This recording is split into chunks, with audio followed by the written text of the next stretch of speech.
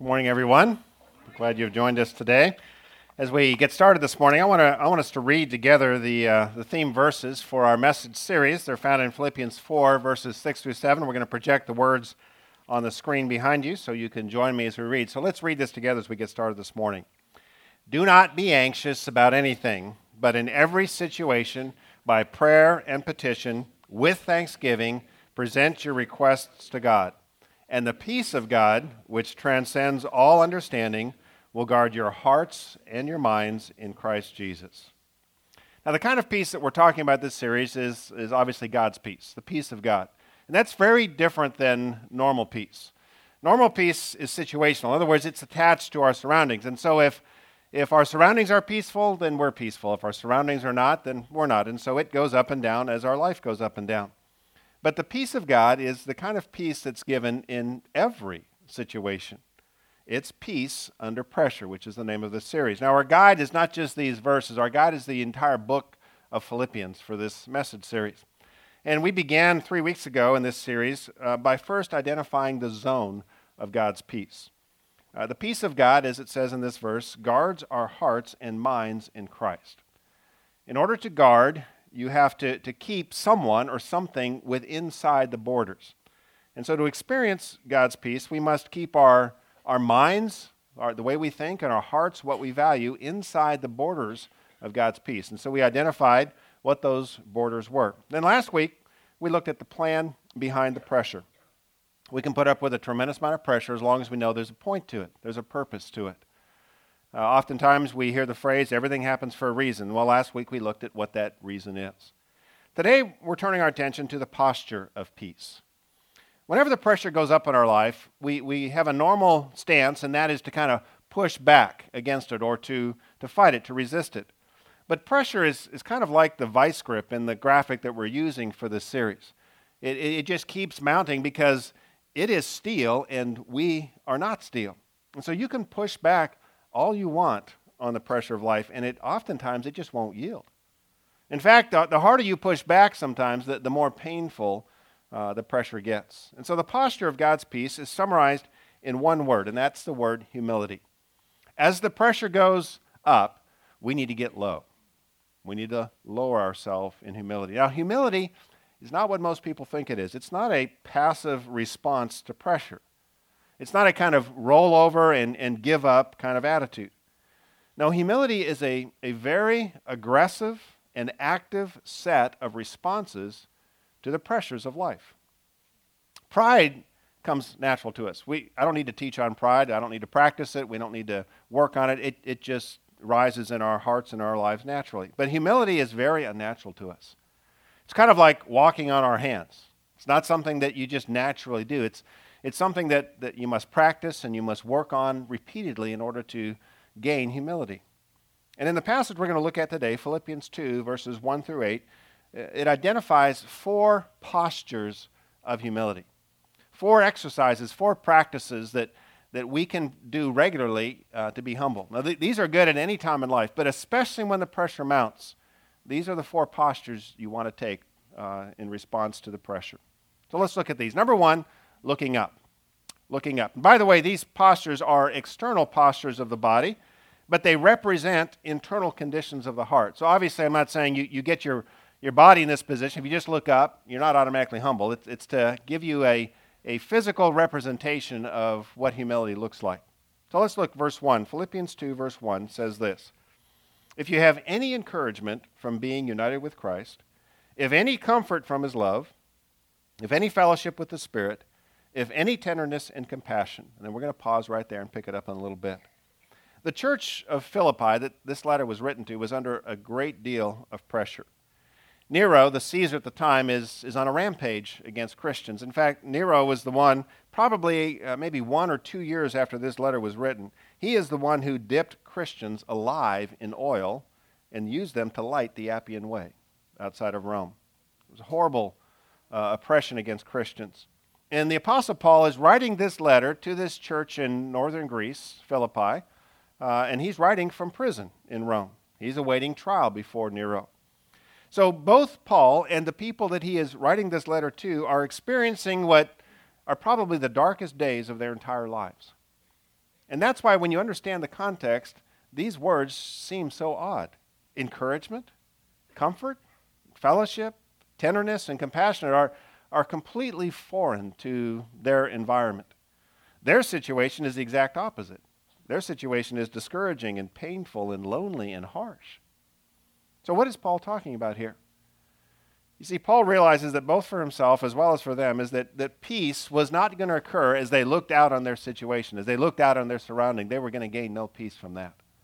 And so he tells them instead to look up, to fix their gaze on God, and to remember some of the blessings that God has given them in Christ. He asks them to pause and take some time to consider God and all that he has given them. He says, first of all, you're united with Christ.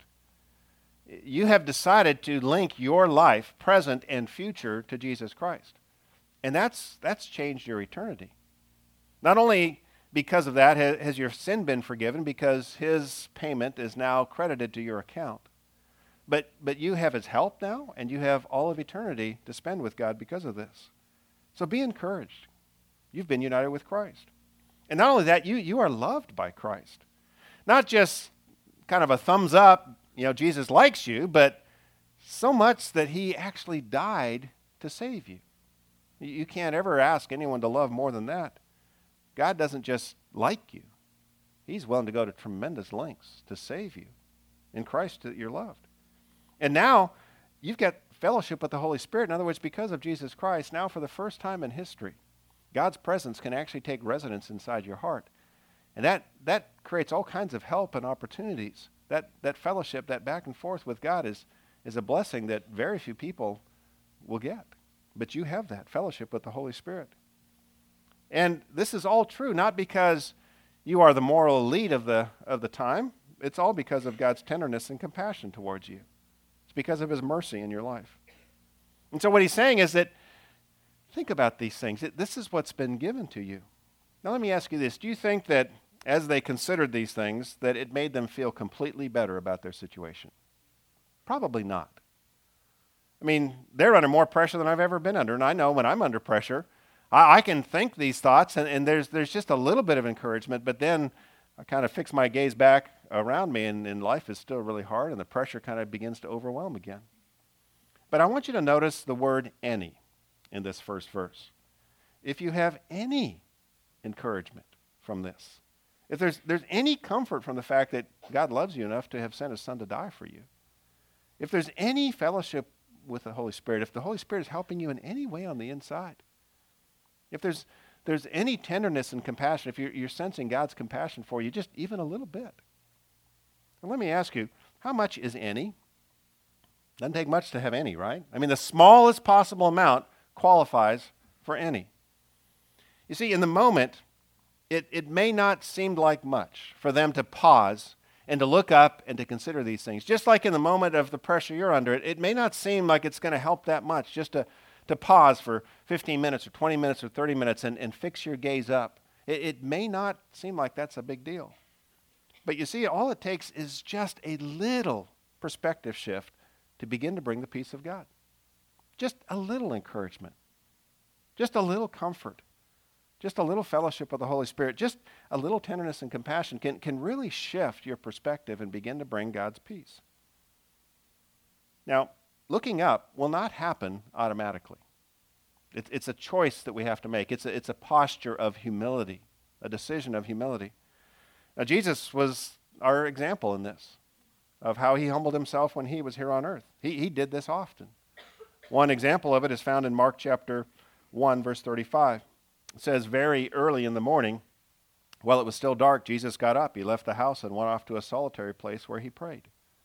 Jesus did this repeatedly. You see this pattern throughout the Gospels. In fact, on the eve of his arrest and crucifixion, he was in the Garden of Gethsemane. He had invited his disciples with him, 3 of them with him, to pray with him, and they were too tired, they fell asleep. But, well, he spent hours praying because he knew the pressure that he was about to face was like nothing he'd ever experienced. And so he began by looking up to his Father and getting help. Now, he was God in flesh. But while he was on earth, in the pressure cooker of this world, he needed to humble himself and look up to his Father often. So if Jesus needed to do this, how much more do we need to do this on a regular basis? To set aside time daily to pause and to fix our gaze up by reading God's word and listening to what he has to say, and then by praying to him. This doesn't have to be a long time. It can be 20 minutes. It can be 30 minutes. It can be longer if you want, but just to pause and to look up. In fact, if you'd like to learn more about how to do this, we've got a growing class that's on 2 Sundays in February, the 7th and the 14th, during this service, the second service in our annex right next door. So you can sign up for that class. It's 2 Sundays, and I would encourage you to take that. There's more on the tools and how to begin to do this. This is a discipline of humility. Now, let me be honest, for me personally, whenever the pressure in my life tends to go up, my tendency is to skip this looking up practice, to skip my time with God. And the reason is because in order to look up, you have to stop what you're doing. I mean, if I'm just physically, if I'm walking this way and I decide to look up, I automatically stop because I don't want to walk off this stage. And the same thing is true in life. If you're going to take time to look up and get your perspective right with God, you're going to have to stop what you're doing. And whenever you're under pressure, if you're like me, you have more to do, not less. And so it just takes a discipline of humility to put your life in a larger context and say, you know, I'm not going to be able to solve everything in this. I'm not in charge of this life. I need to check in with the one who is. I need to put my heart in the framework of a larger perspective. But it takes discipline, and it takes trust. Oftentimes, in a moment of pressure, I'll be sitting there, and almost every 5 minutes, the thought is, I got to get going. This day's taken off. I got to get going. I don't have time to do this. And it's just a continual fight to say, humble yourself. Just 10 more minutes. Humble yourself. And then charge after the day. So we have to look up in the middle of pressure. The second posture is walking behind. This is the posture of following. So what it says in verse 1 basically is if you've gained any perspective, any God perspective by taking the time to look up, then, now it says in verse 2, Philippians 2:2, then make my joy complete by being like-minded, having the same love, being one in spirit and purpose. So the idea is this. First, you humble yourself by looking up to God and putting your life into the larger context, a larger context than just you. You're not at the top, God is. So first you humble yourself by doing that. Then you take the next step of humility, which is what? Well, you're like-minded, having the same love, being one in spirit and purpose. You can't do this by yourself. So who are we to be united together with? Well, Paul is writing this to a church, the church at Philippi. So what does it look like for a church to be united? Well, here's the list, you have to be like-minded, which means that you all agree on what to do. Not just generally, but specifically. You know, in any organization, if you're going to do something, you have to agree on what's going to get done. So you have to be like-minded. Number 2, you have to have the same love. You have to agree, all of you have to agree on what's important. And then number 3, you have to be one in spirit and purpose, which means out of all of the possible agendas that a church could pursue, everyone has to agree on which ones we're pursuing. Now, let me ask you this. How could this possibly happen? I mean, those of you that are married, it's just 2 of you. Does this happen naturally? I mean, you wake up in the morning and saying, you know what? We're of the same mind.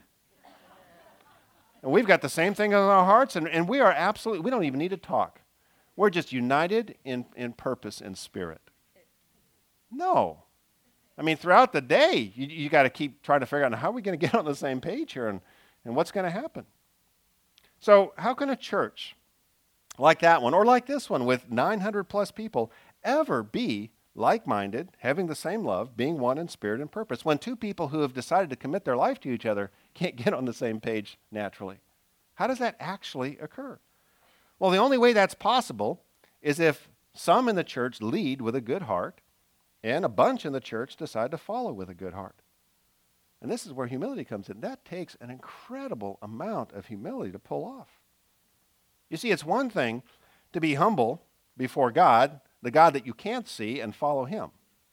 But it's an entirely other thing to be humble before someone that you can see and follow them in the context of the church. We don't like to walk behind. We prefer to walk out front. I mean, at a minimum, we'll walk beside. but we really don't want to walk beside. We don't want to follow. But that's how God decided to accomplish his agenda on earth. And this is fascinating. Instead of leading us just one-on-one, he set up churches like Philippi and here and other places, and he calls these churches the body of Christ. Now what that means is that if you want to follow Christ, you have to find a church and follow him there. I mean, when Jesus walked earth, if you said, I'm going to go follow Jesus, the next question is, so where is he? You have to go to where his body was and follow him. Now that he's left planet earth, his body is represented in his church. So if you're going to actually follow Jesus, you can't do it independent of the church. Now, why doesn't God just lead us directly? Why not just lead us one by one? Why not just the first step of humility where we look up and we check in and we as best we can, we try to get direction and instruction from God because he does give that. Why doesn't he just lead us one-on-one? Why in the context of following in the church? Well, the reason is because if you only follow God one-on-one, it's very, very easy to pretend follow and not really follow. Why is that? Well, imagine if you worked at a business where the boss was never seen, but everyone reported directly to the boss. That's kind of like it is with God. He's the boss. Nobody's seen him, but we all report to him directly. Well, imagine a business that was run like that. No one ever saw the boss, but everyone pick up the phone and get instructions from the boss directly. What would happen over time in that business? Well, given human nature, lots of people would start doing whatever they wanted to do, saying that it's the boss that told them to do it. And they might even be convinced about it. This is what we all, just by human nature, what we all tend to do in our relationship with God. We project what we think and what we want to do on God. We sign his name to our big ideas. And we're able to convince ourselves that God's okay with it, whatever we're doing, because he never shows up physically to say, what are you doing? I thought you were, I'm not okay with that. He never shows up physically to do that. If you work in a business and you kind of run your own thing, eventually the one in authority of you is going to come in and say, what are you doing? You're supposed to be doing this, not this. Well, I thought, well, it doesn't matter what you thought. This is what you need to do. But because God never shows up to do that, we can all get away with kind of putting God's name to whatever we want to do and think. This is why God leads us through the church. It's the main way the invisible God can help us when we get off track and get us back on track. But in order for that to happen, humility has to become real for us. You can't pretend follow in a church. You have to really, really follow. Now, that doesn't mean you check your brain at the door and say, okay, whatever. No, you choose a church wisely, and you ask questions, and you want to be sure the leaders are leading in line with Scripture. But within those parameters, you're willing to say, okay, I'll be a part. I'll follow. I'll go along. So let me ask you a couple questions that get very specific on this. Where are you following? That's question number one. Where is it that you're following? In other words, what church is it that you're a part of in which you're following? Because you can't follow God at large. That's not available in the Bible. You follow God in the context of the church. And the reason is because if you're really following, both you and the person that you're following have to be in the same location long enough in order for you to really know who they are and for them to really know who you are. We live in an age right now of Christian rock stars. What I mean by that is there's a lot of amazing Christian speakers that most of them have written some really good books. And a whole lot of them can be watched on TV, and if they're in town, they can fill up stadiums, some of them. And there is a tremendous amount that we can learn from them, and their books can be very helpful. Not all of them, but a whole bunch of them can be very helpful. But the problem is you can't follow any one of these people. The reason you can't follow them is you don't know them.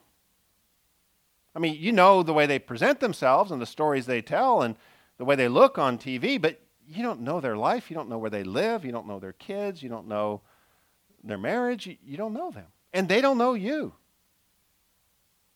So you can't really follow them. In fact, at a church this size, not everyone can follow me. There's a bunch of people that can really know me, and I can really know them, but that's why there's a bunch of leaders in the church. So within the framework of the church, there's a lot of opportunities to follow. And that brings us to the second question. Who are you following? So where are you following? What church, and who at that church are you following? In other words, who are you asking input for as you make decisions in life? And these are people that the input actually has the power to maybe change your thinking and change your direction. If no one has the power to influence your thinking, then you're not, at best you're walking alongside, but you're not walking behind. So who are you asking for input that can really change your direction? And who is it? I mean, what's the name?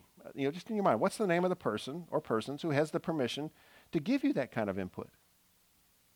And if you're not really sure, it's kind of vague, or you can't think of a name, then it's quite possible you're not really, really following.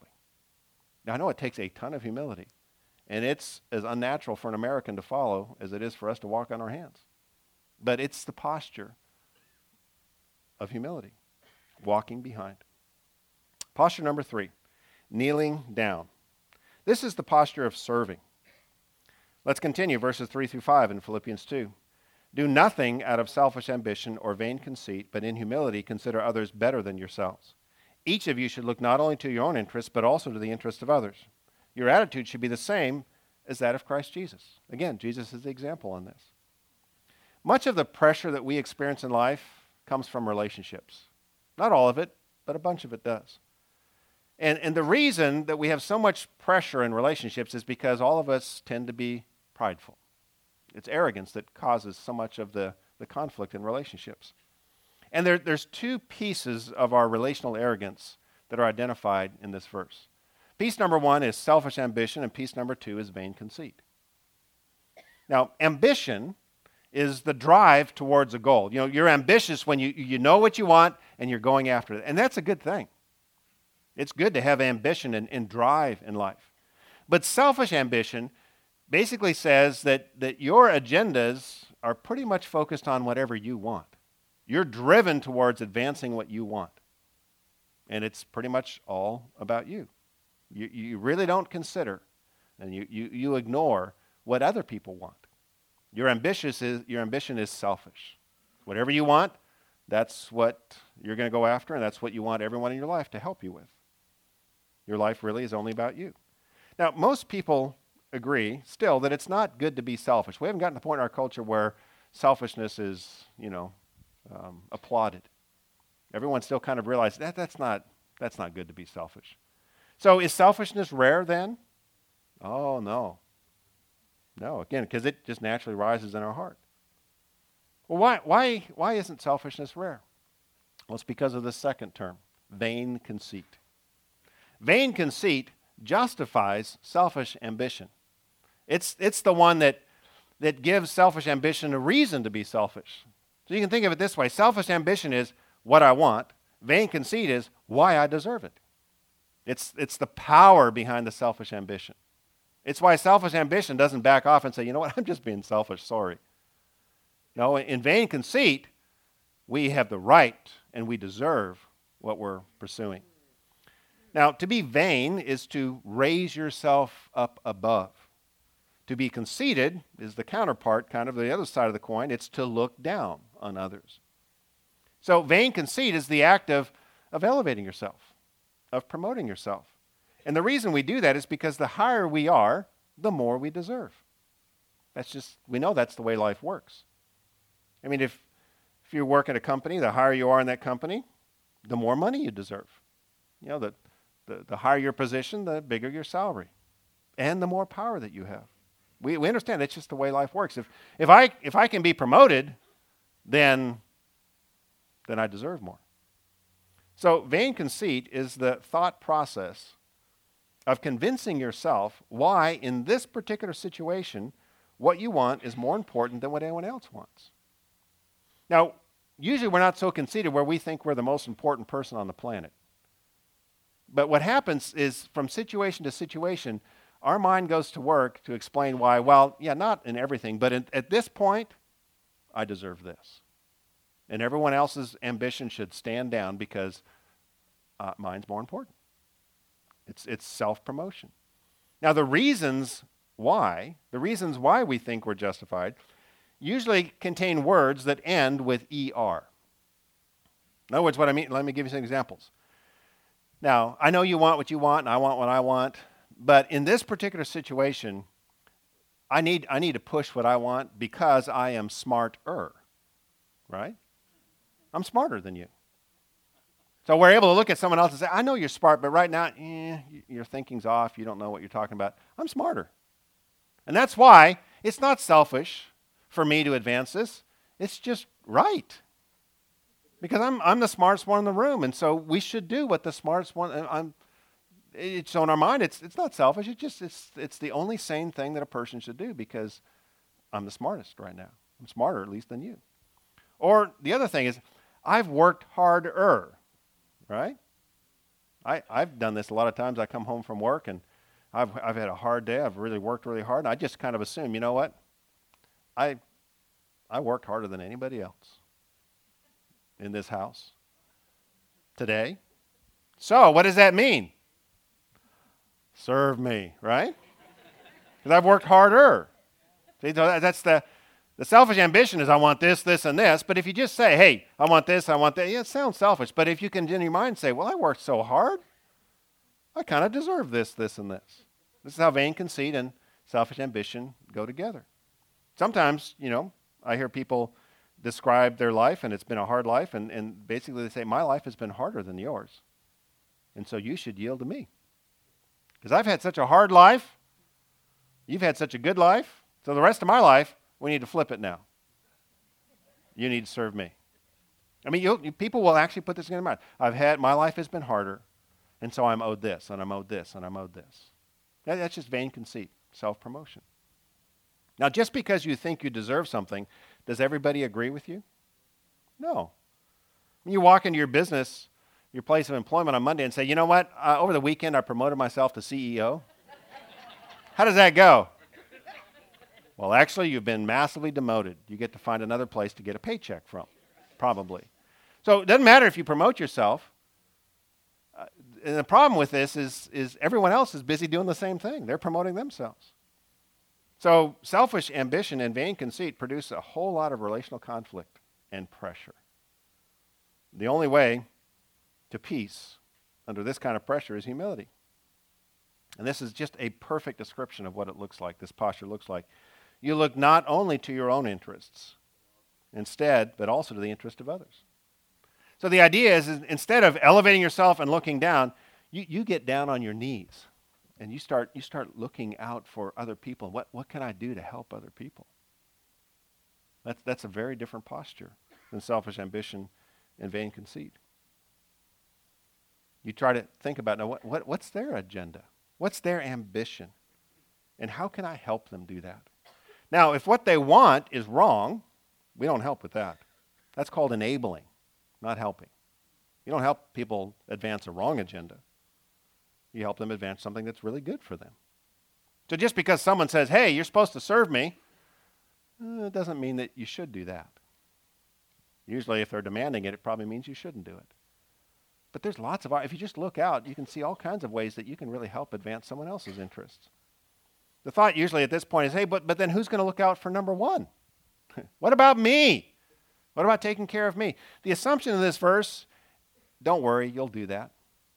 It says, look not only to your own interests. The assumption is that's our baseline. That's what we tend to do. We look only to our own interests. So what it's saying is, take a break from yourself.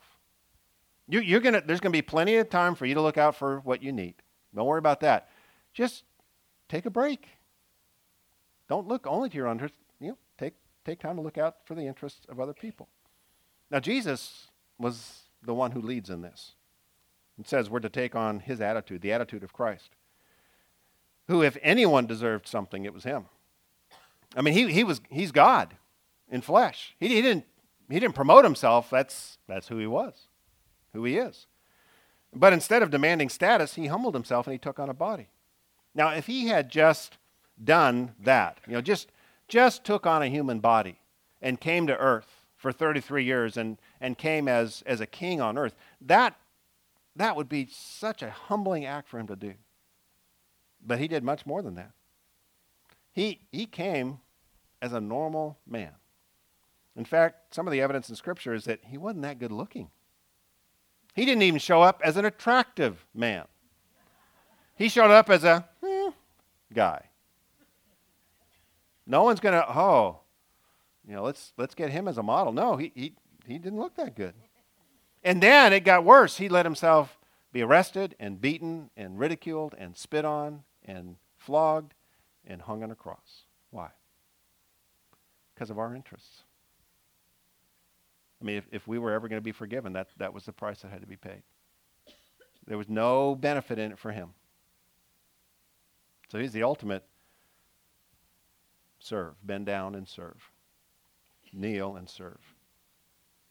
And that brings us to posture number 4, letting go. One of the signs of pride is white knuckles. You've got your grip on something intently. You're refusing to surrender something or someone to God. You just won't let it go. Because you know best, and I need this. I've got to hold on to this. And in arrogance, we white knuckle it. Here's what it says, verses 6 through 8. Who, speaking of Jesus now, being in very nature God, did not consider equality with God something to be grasped, to be white-knuckled, but made himself nothing, taking the very nature of a servant, being made in human likeness, and being found in appearance as a man, he humbled himself and became obedient to death, even death on a cross. I mean, out of all the ways to die, this was probably the most humbling way to die. To hang up there for hours. I mean, forget the physical pain, just the humiliation of it. As people could gather around and mock you and spit on you. And I mean, you didn't just die. It wasn't just a bullet to the head. It was a cross death. Ultimate humility. So to surrender to the Father's plan to save us, Jesus, first of all, had to take on a body. First of all, talk about letting go. He was God. He is God. He went from being creator to being born. He went from top power to tremendous weakness. And this, you have to be clear, this was not a one-time decision that Jesus made. It wasn't just a decision like, okay, I'll be born, and then for the next 33 years I'm going to wonder, did I make a mistake that I can't reverse? That's not the way it was. He remained fully God while he was in a human body. What that means is that at any point in time, he could have said, that's it. Enough humiliation. So, hour after hour, day after day, week after week, year after year, for 33 years, he humbled himself. Every moment was a choice of humility for Jesus. At any time, he could have said, I've had enough. But why? Because he did not consider equality with God something to be grasped. He freely let it go. He let it go so that his sinless life could pay the debt of our sinful lives. And on the cross, this is one of the things that I remember when I first understood this, I just could hardly wrap my mind around it. On the cross, he endured the ridicule of those he had created. The breath that he was letting them have that moment, they were using to mock him. The saliva that was running down his face that they had spit on him was saliva that he had created. I mean, there will never be a more extreme example of humility. Why? Because he was willing to let go for our sake. Now he invites us to let go of whatever it is we think we deserve, because it's a whole lot less than what he let go. On the week after this last Christmas, my side of the family gathered in Palm Springs for a family reunion that we had been planning for, about a year and a half. And it had only at that point been 5 days since the surgery that I had back at the end of the year to repair the detached retina in my left eye. But I was determined to go. I mean, this is something we'd all been looking forward to for so long, and I was determined to go. Most of my family, all of my siblings, my parents, all of my extended relatives, they all live in Canada. So I don't get to see them that much. Some, but not that much. So on the Sunday, right after Christmas, our 2 kids and their spouses and our 2 granddaughters who were visiting in from Texas, We loaded up in a couple of cars to make the drive out to Palm Springs.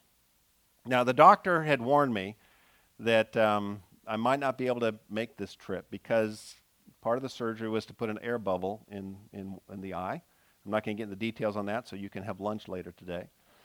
But there was an air bubble in my eye, and as you go to elevation, air expands. And so he said, it's not that much elevation in Palm Springs, so I think you'll be okay, but you might not be. He said, how would I know? He said, well, you'll know. You'll know. So I got to right about where the 60 and the 10 come together, and I was in a world of hurt. And I couldn't go on. So we took everything out of our car, packed it in the other car, all of our kids, their spouses, our 2 granddaughters, got in the one car and went on to Palm Springs, and we turned around and went home. And we were just devastated. It was one sad drive back home. There's not much to say. In fact, that night, we had dinner at McDonald's, which is a clear sign that you've given up on life. And it was just, whatever. I'll have another Big Mac. Take my life now. Doesn't matter.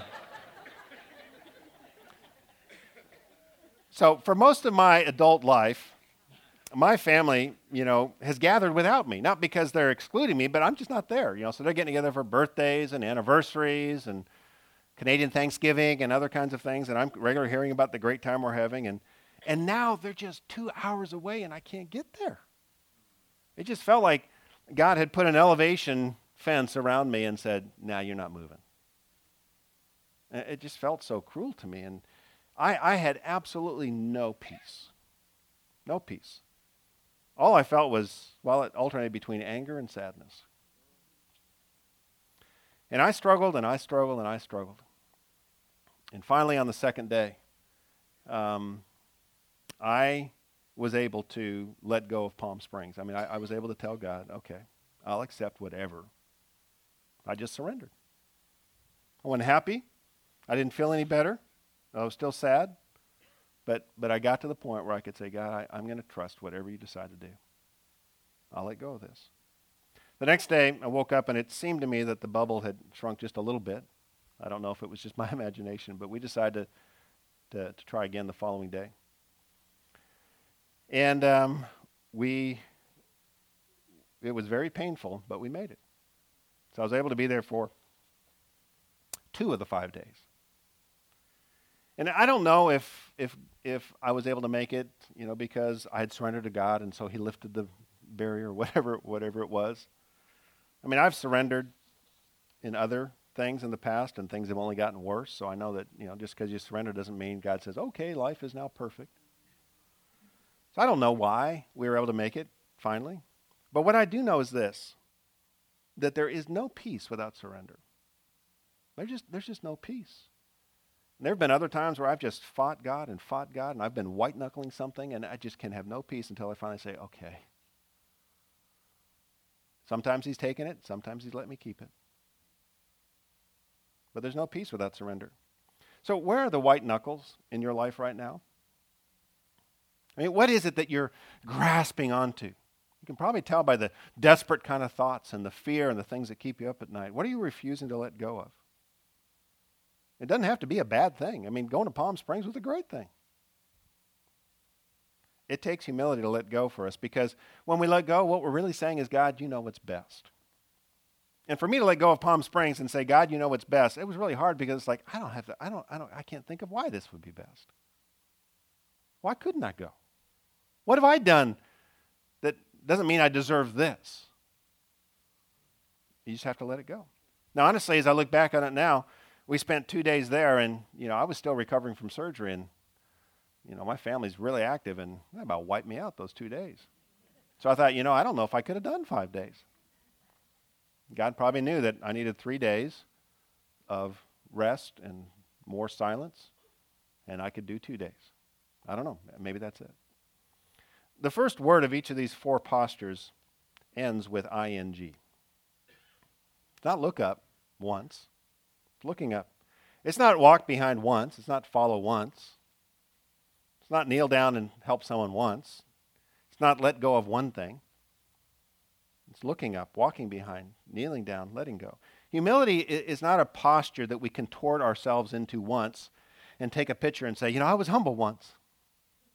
No, it's an ongoing exercise. It's a set of these 4 decisions that we just have to keep making over and over and over again because pride just keeps rising up. So the 4 next steps that I've got for you today are all based on these 4 postures. I would invite you to pick at least one of these to work on this week. The first one, these are on the back of your connection card or the bottom of your listening guide. The first one is pick a daily time and a place to meet with God. Maybe you've done this in the past and the whole Christmas season just blew your pattern out of the water and you haven't been consistent in the new year at all. Well, you need to pick a time and a place.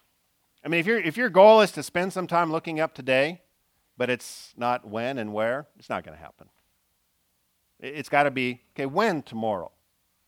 Where tomorrow? So pick a time and a place to meet with God. Again, if you'd like some more input on that, sign up for the growing class that's on the 7th and the 14th of February. Number 2, decide where and who I will follow. Doesn't have to be this church, but pick one. You don't have to pick one right now, but go through a process and decide, I'm going to land on one. Where is that? And then, over time, who am I going to follow in that church? Number 3, serve someone this week. Just take a break from yourself. Try to figure out who is it that I can serve. What can I practically do?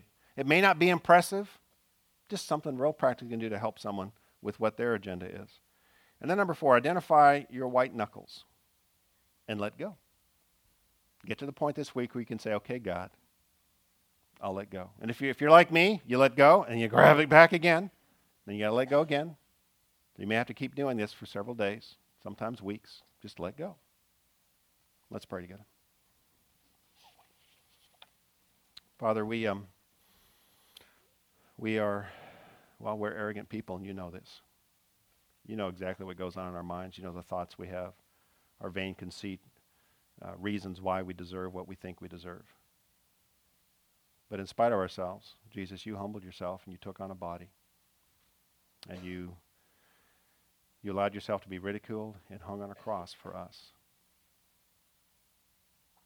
And now we follow you. We follow you in this life and in the one to come. And we want to take on the same attitude that you have, the humble attitude. I pray you'd put your finger directly on one of these 4 that you want us to work on first.